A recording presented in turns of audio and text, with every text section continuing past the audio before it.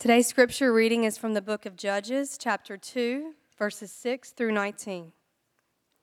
When Joshua dismissed the people of Israel went each to his inheritance to take possession of the land.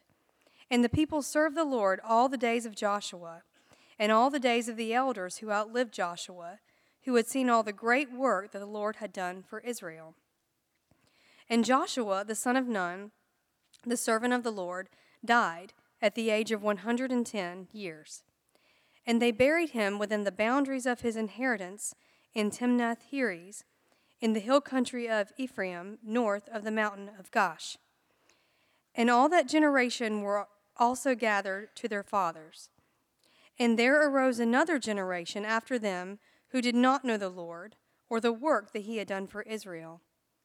And the people of Israel did what was evil in the sight of the Lord, and served the Baals. And they abandoned the Lord, the God of their fathers, who had brought them out of the land of Egypt. They went after other gods from among the gods of the peoples who were around them, and they bowed down to them. And they provoked the Lord to anger.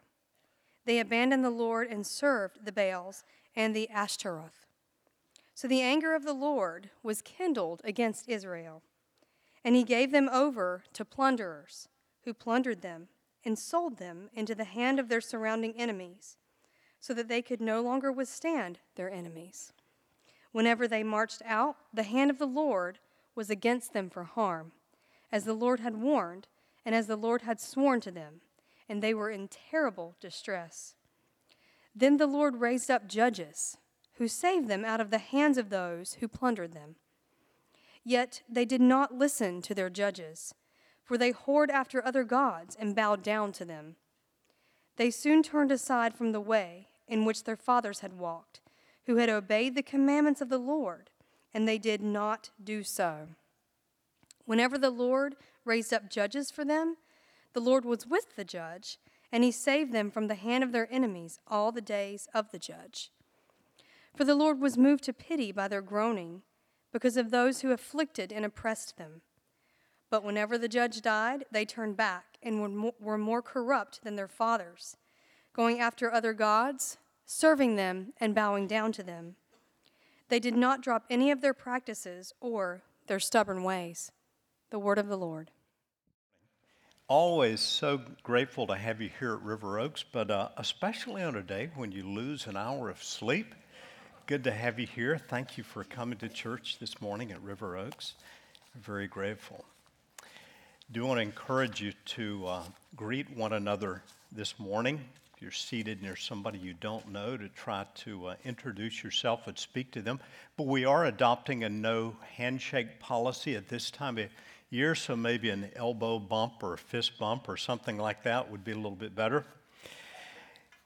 Do want to mention that if you open your bulletin this morning, you'll see a little perforated strip that is entitled, "Hey, I'm Here." We always appreciate it if you fill these out and drop it in the basket that'll come around at the end. Even if you're here every week, it's our way of knowing you're here and your way to indicate prayer requests or other things of interest. So just want to point that out to you as we begin. We're continuing today our theme that we're calling One Story. We're looking at God's one plan for his people revealed from beginning to end in Scripture.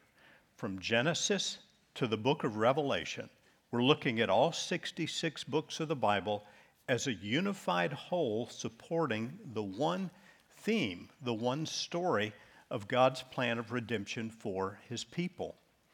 Now, this morning we're looking at the book of Judges.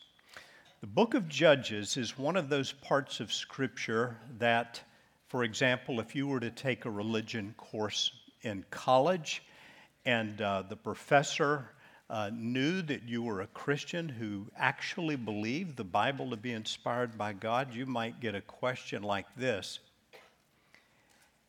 how can you believe in an all-powerful God who allows the kind of violence that we find in a book of the Bible like this?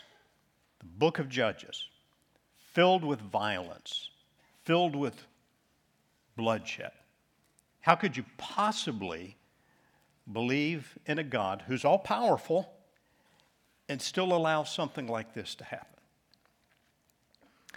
I hope that this morning, by the end of our time together, that we'll be a little better prepared to answer a question like that, and more importantly, to see how the book of Judges actually fits into God's one-story, big-picture plan.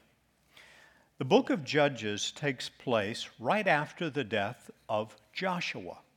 Now, if you were with us last week, Joshua was the one who served faithfully under Moses. Moses was the great leader of God's people. He was the one who led the Israelites out of their slavery under Pharaoh in the Exodus, led them out of Egypt, led them through the parted Red Sea. And Moses was the great lawgiver, the one to whom God gave his laws, such as the Ten Commandments. Moses brought the people of Israel right up to the promised land, but then Moses died, and Joshua was the one who would take the Israelites into the promised land. God showed the Israelites that just as he had been with Moses, so he was with Joshua. And God did many wonderful, powerful things to demonstrate the reality of his presence with the Israelites through Joshua as well. But as we get to the book of Judges, Joshua has died.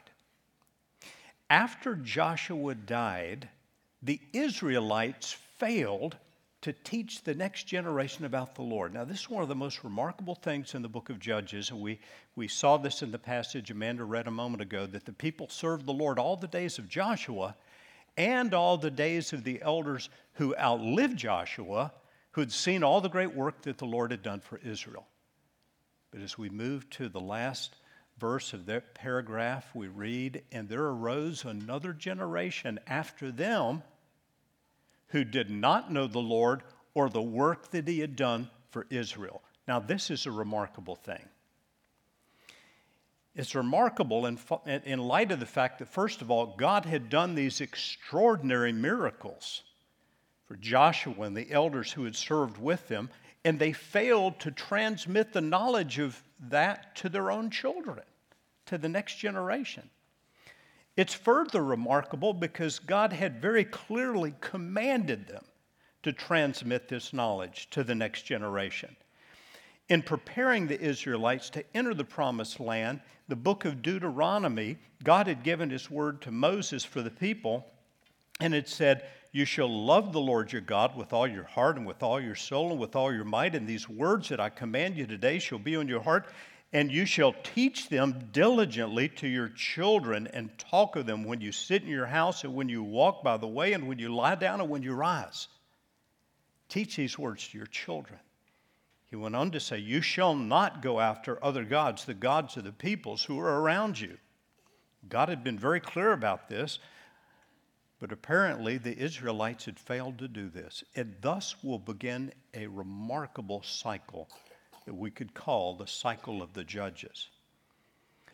They failed to teach the next generation, and then the Israelites abandoned the Lord and served false gods, the very thing God had told them, commanded them to teach their children not to do. The people of Israel did what was evil in the sight of the Lord and served the Baals. They went after other gods from among the gods of the peoples who were around them, and they provoked the Lord to anger. So what happened? Well, the Lord gave them into the hand of their enemies. He had warned this, and so he did it. The angel of the Lord was kindled against Israel. He gave them over to plunderers who plundered them. He sold them into the hand of their surrounding enemies. Whenever they marched out, the hand of the Lord was against them for harm. Note these words, "As the Lord had warned, and as the Lord had sworn to them," and they were in terrible distress. God keeps his word. We often think of God's keeping his word in regard to his promises. We like to talk about that. God keeps his promises, but he also keeps his word when it comes to his warnings. And he had warned the Israelites what would happen if they abandoned him and served these false gods. They were given over to their enemies as the Lord had warned, and they were in terrible distress. Well, what happened? The Israelites were drawn into the beliefs and the practices and the morality, or perhaps better to say immorality, of the surrounding culture of the peoples among whom they now lived. They abandoned God and the truth of His Word. God gave them over to their enemies, but in their suffering, they cried out to God. And when they cried out to the Lord raised up judges to save them from their enemies. Now, these judges were not judges like we know judges today. We think of a judge as someone who sits in a courtroom to rule in a certain way. These judges, for the most part, were military leaders. Whenever the Lord raised up judges for them, the Lord was with the judge and saved them from the hand of their enemies all the days of the judge. For the Lord was moved to pity by their groaning because of those who afflicted and oppressed them. So despite their departure from God, when they turned to God, He delivered them through the judges who were primarily military leaders. The chart you'll see next lists 12 judges. Some count 13 judges. There are a couple of folks in the book of Judges that it's not quite clear whether they would bear the title of judge or not. But beginning with Othniel and going all the way down to Samson. Samson is probably the best known of those judges. Gideon is fairly well known, Deborah. And they served for various periods of time, as short as 7 years, as many as 80 years. But here's what happened. When the judge died, the cycle of disobedience to God continued. Whenever the judge died, they turned back. And they didn't just turn back to the sins of their fathers. They turned back and were more corrupt than their fathers.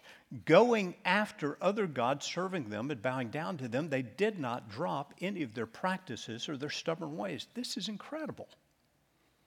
They worship idols. God gives judgment, lets their enemies oppress them. They cry out to God. God raises up a judge. As soon as a judge dies, they go back. And they become even worse than they were before. The cycle continues. It may be helpful to look at this cycle in the form of an illustration and remember how it began. Remember it began with the failure to teach the next generation the Word of God and the ways of God. And so Israel then abandons the Lord. The one who said, you shall worship the Lord your God and serve Him only. The one who said, you shall have no other gods before me. My goodness, they'd not even transmitted the 10 Commandments to their children. So Israel abandons the Lord. God gives them in the hand of their enemies, just like He warned He would do. They're oppressed by their enemies. Eventually, they cry out to God. Israel cries out to God, and God responds by raising up a judge, these judges who are primarily military leaders. God does miracles through these judges. Think about Samson, for example, probably the best known judge, the miraculous power that comes through him. Or Gideon. Gideon takes an army of just 300 people to defeat a much larger army of the Midians. These miraculous things. But the judge dies, and what happens? The cycle continues. They go back, and it just repeats throughout the book of Judges. And the book of Judges is all about this cycle. Now, this helps, I think, at least to answer the question, why is there so much violence? If you read through the book of Judges, if you've never read it before, you'll just see it's almost just a picture of human depravity and corruption. And if you're looking for a very short answer to the question of why is there all this violence found here in the Bible, particularly in the book of Judges, I think the short answer, very simply, is human sin. Human sin. Departure from God. Departure from His Word and His ways. That answer won't be entirely satisfying, though, to those who dig a little more deeply into the Scripture and raise this question. All right, we understand human sin, judgment, etc. But there's a more difficult question when it comes to the violence in the Old Testament, and it's this question. Why did God actually tell the Israelites to wipe out the Canaanites, women and children included? To me, this is one of the most difficult questions ever raised about the Old Testament. And let me just tell you, if you ever do any reading by anybody who is an atheist and has a strong bias against any belief in the inspiration and authority of Scripture, this is a key point that they will make.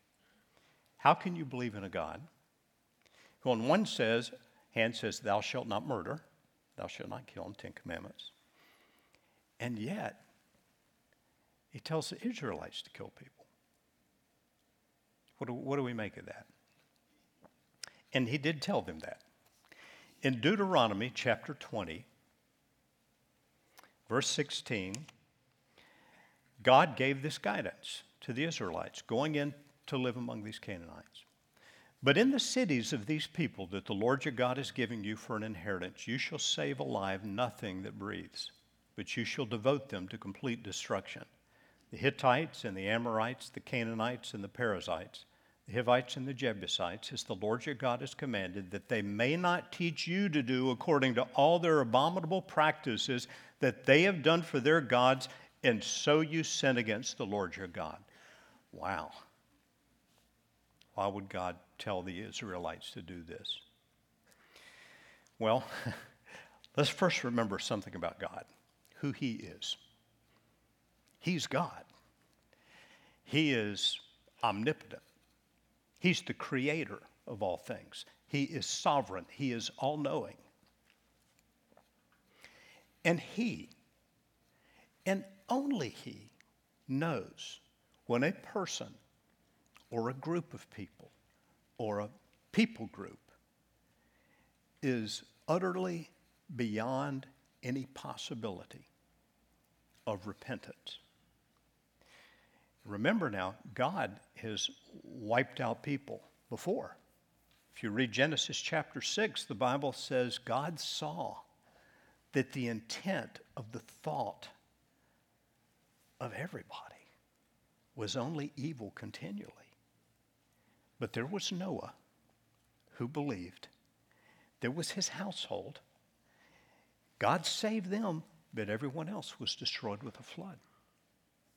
Similarly, on a smaller scale, there's Sodom and Gomorrah.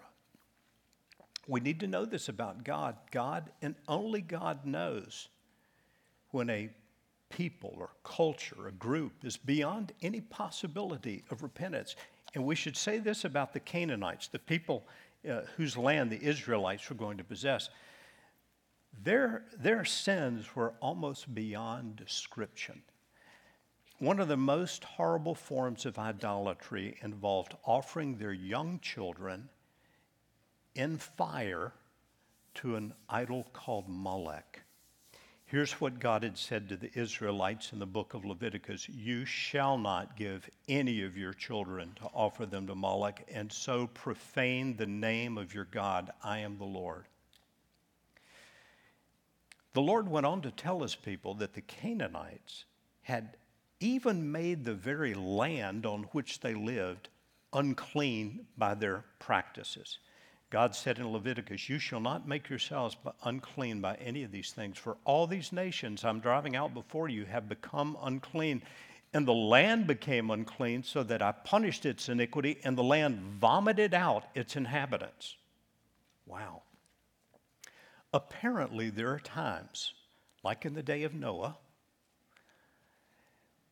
when sin has so overtaken a people that God, and only God knows, that they are beyond any possibility of repentance.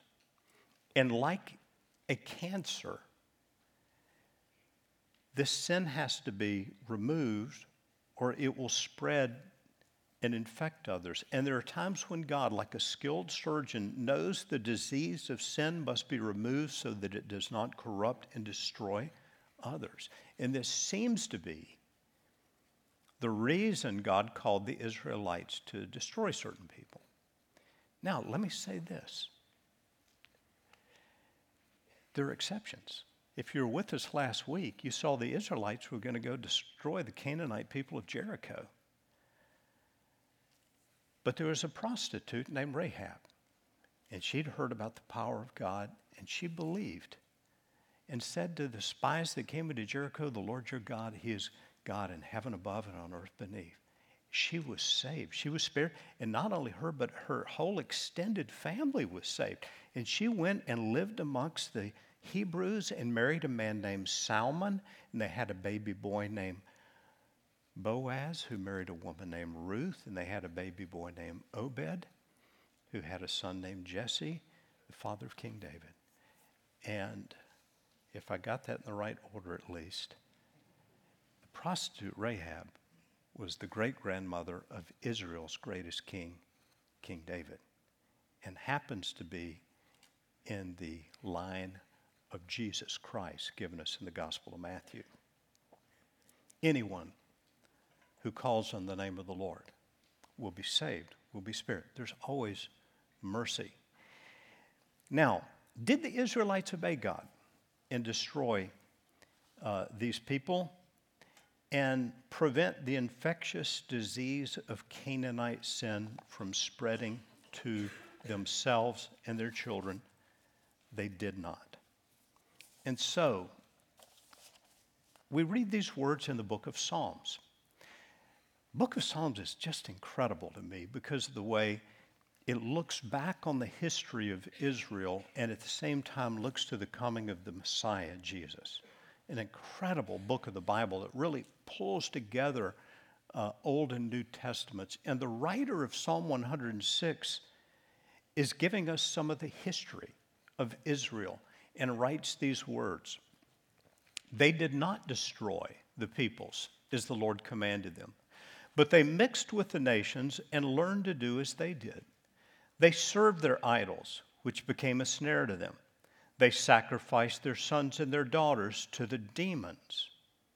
And that's what people are doing when they worship these idols. They're worshiping demons. They poured out innocent blood, the blood of their sons and daughters, whom they sacrificed to the idols of Canaan, and the land was polluted with blood. Thus they became unclean by their acts and played the whore in their deeds. Then the anger of the Lord was kindled against his people, and he abhorred his heritage, and he gave them into the hand of the nations, so that those who hated them ruled over them. Their enemies oppressed them, and they were brought into subjection under their power. Many times he delivered them. Now this is the cycle of the judges. Many times he delivered them, but they were rebellious in their purposes and were brought low through their iniquity. The cycle of the judges. Now, some of you who are here regularly have looked at the back of your bulletin and said, we are over halfway through this sermon. I have not filled in one blank yet. And there's a whole lot of blanks on that bulletin. So lest you leave here frustrated, let's go through and fill out those blanks this morning. The book of Judges. So we step back and look at the book of Judges. We need to say this first of all. The judges themselves were very often weak and flawed leaders. Just to take three examples, one of the better known judges was Gideon. Gideon, God had very clearly told Gideon what he would do. He would save Israel through them. And Gideon, though, says to God, if you do what you say, if you'll save Israel by my hand, as you have said, behold, I'm going to put a fleece of wool on the threshing floor, and if there's dew on the fleece alone and it's dry on the ground, then I know you'll do it. And God does that. God obliges him. And then he asks God to do it again. And let it, be opposite. Let the fleece be dry and the ground wet. And God had already told him he would do it. Yet he requires this sign of God. My point is simply that he's pretty weak in faith. What about Jephthah? Jephthah is a lesser-known judge of Israel, but there's a lot of space given to him in the book of Judges.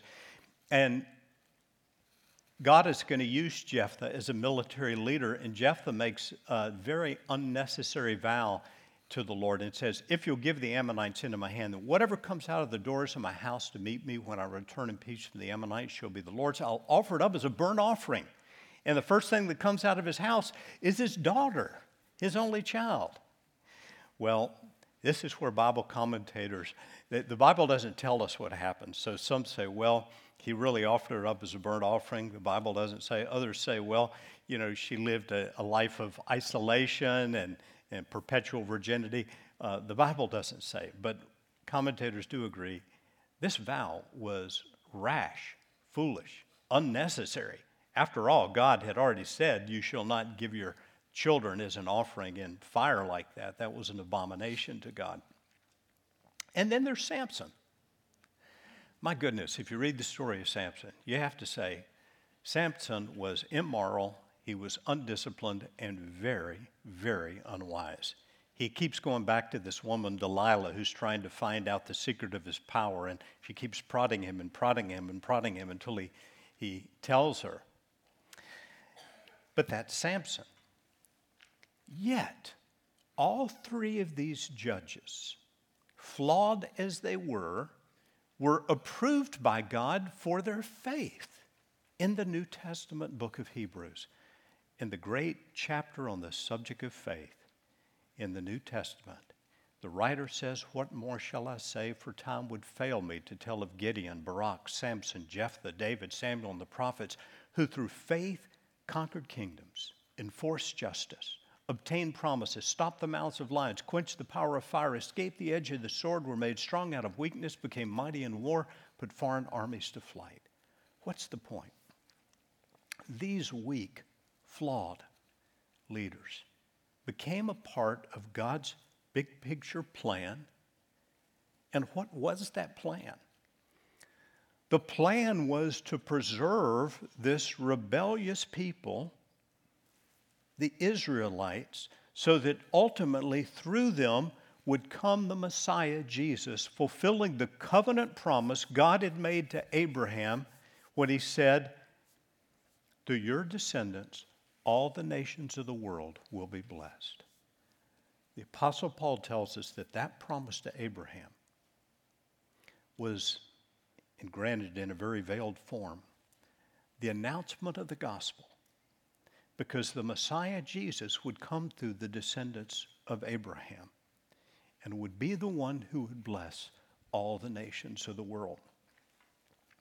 The book of Judges stresses the fact that the weakness and the sinfulness of human beings could not stop or deter God's commitment to his covenant promise. That through these people, I am going to bring the Savior of the world, the Messiah, Jesus. Despite their cycle of idolatry, their turning to sin, God in his mercy is going to spare them and ultimately bring the Messiah, Jesus, through them. So that the book of Judges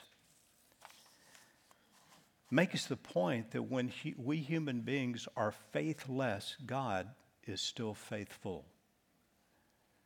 Judges is about God's faithfulness despite his people's incredible unfaithfulness. Now, it also teaches us, it being Judges, the book of Judges, also teaches us some really important truths for our lives today. And one is this, to teach the next generation about the Lord. Remember that the whole cycle of Judges begins when the Israelites fail to convey to their children, to the next generation, the mighty works of God, the teaching of God, his statutes, his truth, his laws that they were told to teach them thoroughly, to teach the next generation about the Lord. Much of the Old Testament is intended to teach us how to live with a great emphasis on what not to do. The Apostle Paul writes these words in 1 Corinthians chapter 10, and he's writing about Old Testament accounts like those found in the book of Numbers. when the Israelites were in frequent rebellion against the Lord. He says, these things took place as examples for us that we might not desire evil as they did. Do not be idolaters, as some of them did. We must not indulge in sexual immorality, as some of them did. We must not put Christ to the test, as some of them did. Now, these things happened to them as an example, but they were written down for our instruction. Much of the Old Testament is intended to teach us and to teach us what to avoid, what not to do. We must not fail to teach the next generation about the Lord, those of you who are parents, to teach your children. And I praise God for many of you here who I know teach our children in Noah's Ark and Kids Rock. You work with our students. Very thankful for you. Secondly, Judges teaches us to avoid having our beliefs and values shaped by the ever-changing culture around us. As Judges 2 says of the Israelites, they soon turned aside from the way in which their fathers had walked, who had obeyed the commandments of the Lord, and they did not do so. The cycle of Judges highlights the tendency of human beings, the tendency to conform to the changing beliefs and morals of the culture that is around us. This is what the Israelites did. It's what the Apostle Paul teaches Christians not to do when he says, do not be conformed to this world, but be transformed by the renewing of your minds that you may prove what is the good, acceptable, and perfect will of God. In other words, don't let your life be conformed to the ever-changing cultural standards around you. Let your mind be renewed by God's truth so that you can live out and demonstrate the good and perfect will of God. We need a standard of truth for that purpose. In the Old Testament, they had the law of Moses they'd been commanded to teach to their children. They had the words of prophets. We have, in the words of the Apostle Peter, a more sure word of prophecy, which is the inspired word of God in Scripture. Judges teaches us to teach the next generation to avoid having our beliefs and values shaped by the ever-changing culture around us. And thirdly, to recognize our need for an all-powerful Savior and King. There's a summary verse in the book of Judges, and it's the very last verse in the book. It's the very last verse in the last chapter, Judges 21:25, and here's what it says. In those days, there was no king in Israel. Everyone did what was right in his own eyes. If you want to see what life is like when everyone does what's right in their own eyes without any regard for God, just read the book of Judges. As we reflect on the book of Judges, we realize that we have a judge who is not like the judges who were flawed and sinful, Samson, Jephthah, Gideon. We have a judge, Jesus Christ, who knew no sin, who's perfect and without sin. And if he were only a judge, we would be in big trouble because we fail and we fall short of the glory of God and we do sin and we've broken his laws. But Jesus is not only the great judge, he is also the great Savior. And the beautiful thing about the gospel of Jesus Christ is that in the gospel, the judge himself pays our penalty. It's the judge himself who steps down from the throne of judgment and allows himself to be nailed to a cross. And it's the judge himself who bears the Father's judgment on himself as if he were the guilty one. So that through our faith in him, we are not only forgiven, but deemed, considered righteous by God, credited with the judge's own righteousness, his own right standing, so that the Apostle Paul could say of Jesus that God the Father made him to be sin who knew no sin, so that in him we might be made the righteousness of God. Jesus, the judge, pays our penalty. He becomes our king. He becomes our great shepherd. And one day, Jesus will return, and he will return as judge, and there will be just judgment for all who have rejected him, rejected God, failed to receive his gospel. But for those who have received him, he comes as the great shepherd of the sheep, the King of kings, and the Lord of lords. We'll close with these words from the last book of the Bible, the book of Revelation. The Apostle John writes these words in Revelation 19. Then I saw heaven open, and behold, a white horse. The one sitting on it is called Faithful and True, and in righteousness he judges and makes war. His eyes are like a flame of fire, and on his head are many diadems, and he has a name written that no one knows but himself. He is clothed in a robe dipped in blood, and the name by which he is called is the Word of God. And the armies of heaven, arrayed in fine linen, white and pure, were following him on white horses. From his mouth comes a sharp sword with which to strike down the nations, and he will rule them with a rod of iron. He will tread the winepress of the fury of the wrath of God the Almighty. On his robe and on his thigh he has a name written, King of Kings and Lord of Lords. Would you join me as we pray?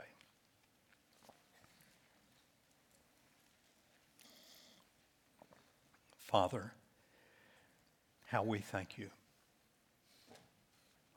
for the truth of that great verse found in the book of 1 John. God is love. And despite the waywardness, the sinfulness of us human beings, you have demonstrated your love in sending your only begotten Son, that whoever believes in him would not perish but have everlasting life. Father, I pray for any here today who have never embraced the salvation of Jesus, that this would be the day you would bring that one to a point of saying, God, I need you.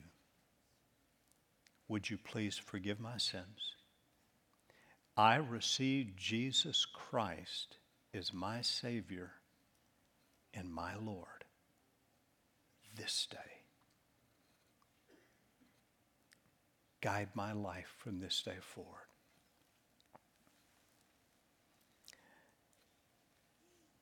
Father, would you help us today to see the great value in teaching your truth to the next generation? Would you help us today to see the great need to have our minds renewed by your word so that we are not conformed to the world around us?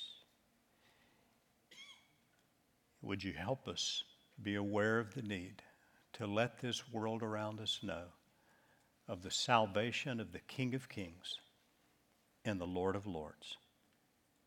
And we pray in his great name. Amen.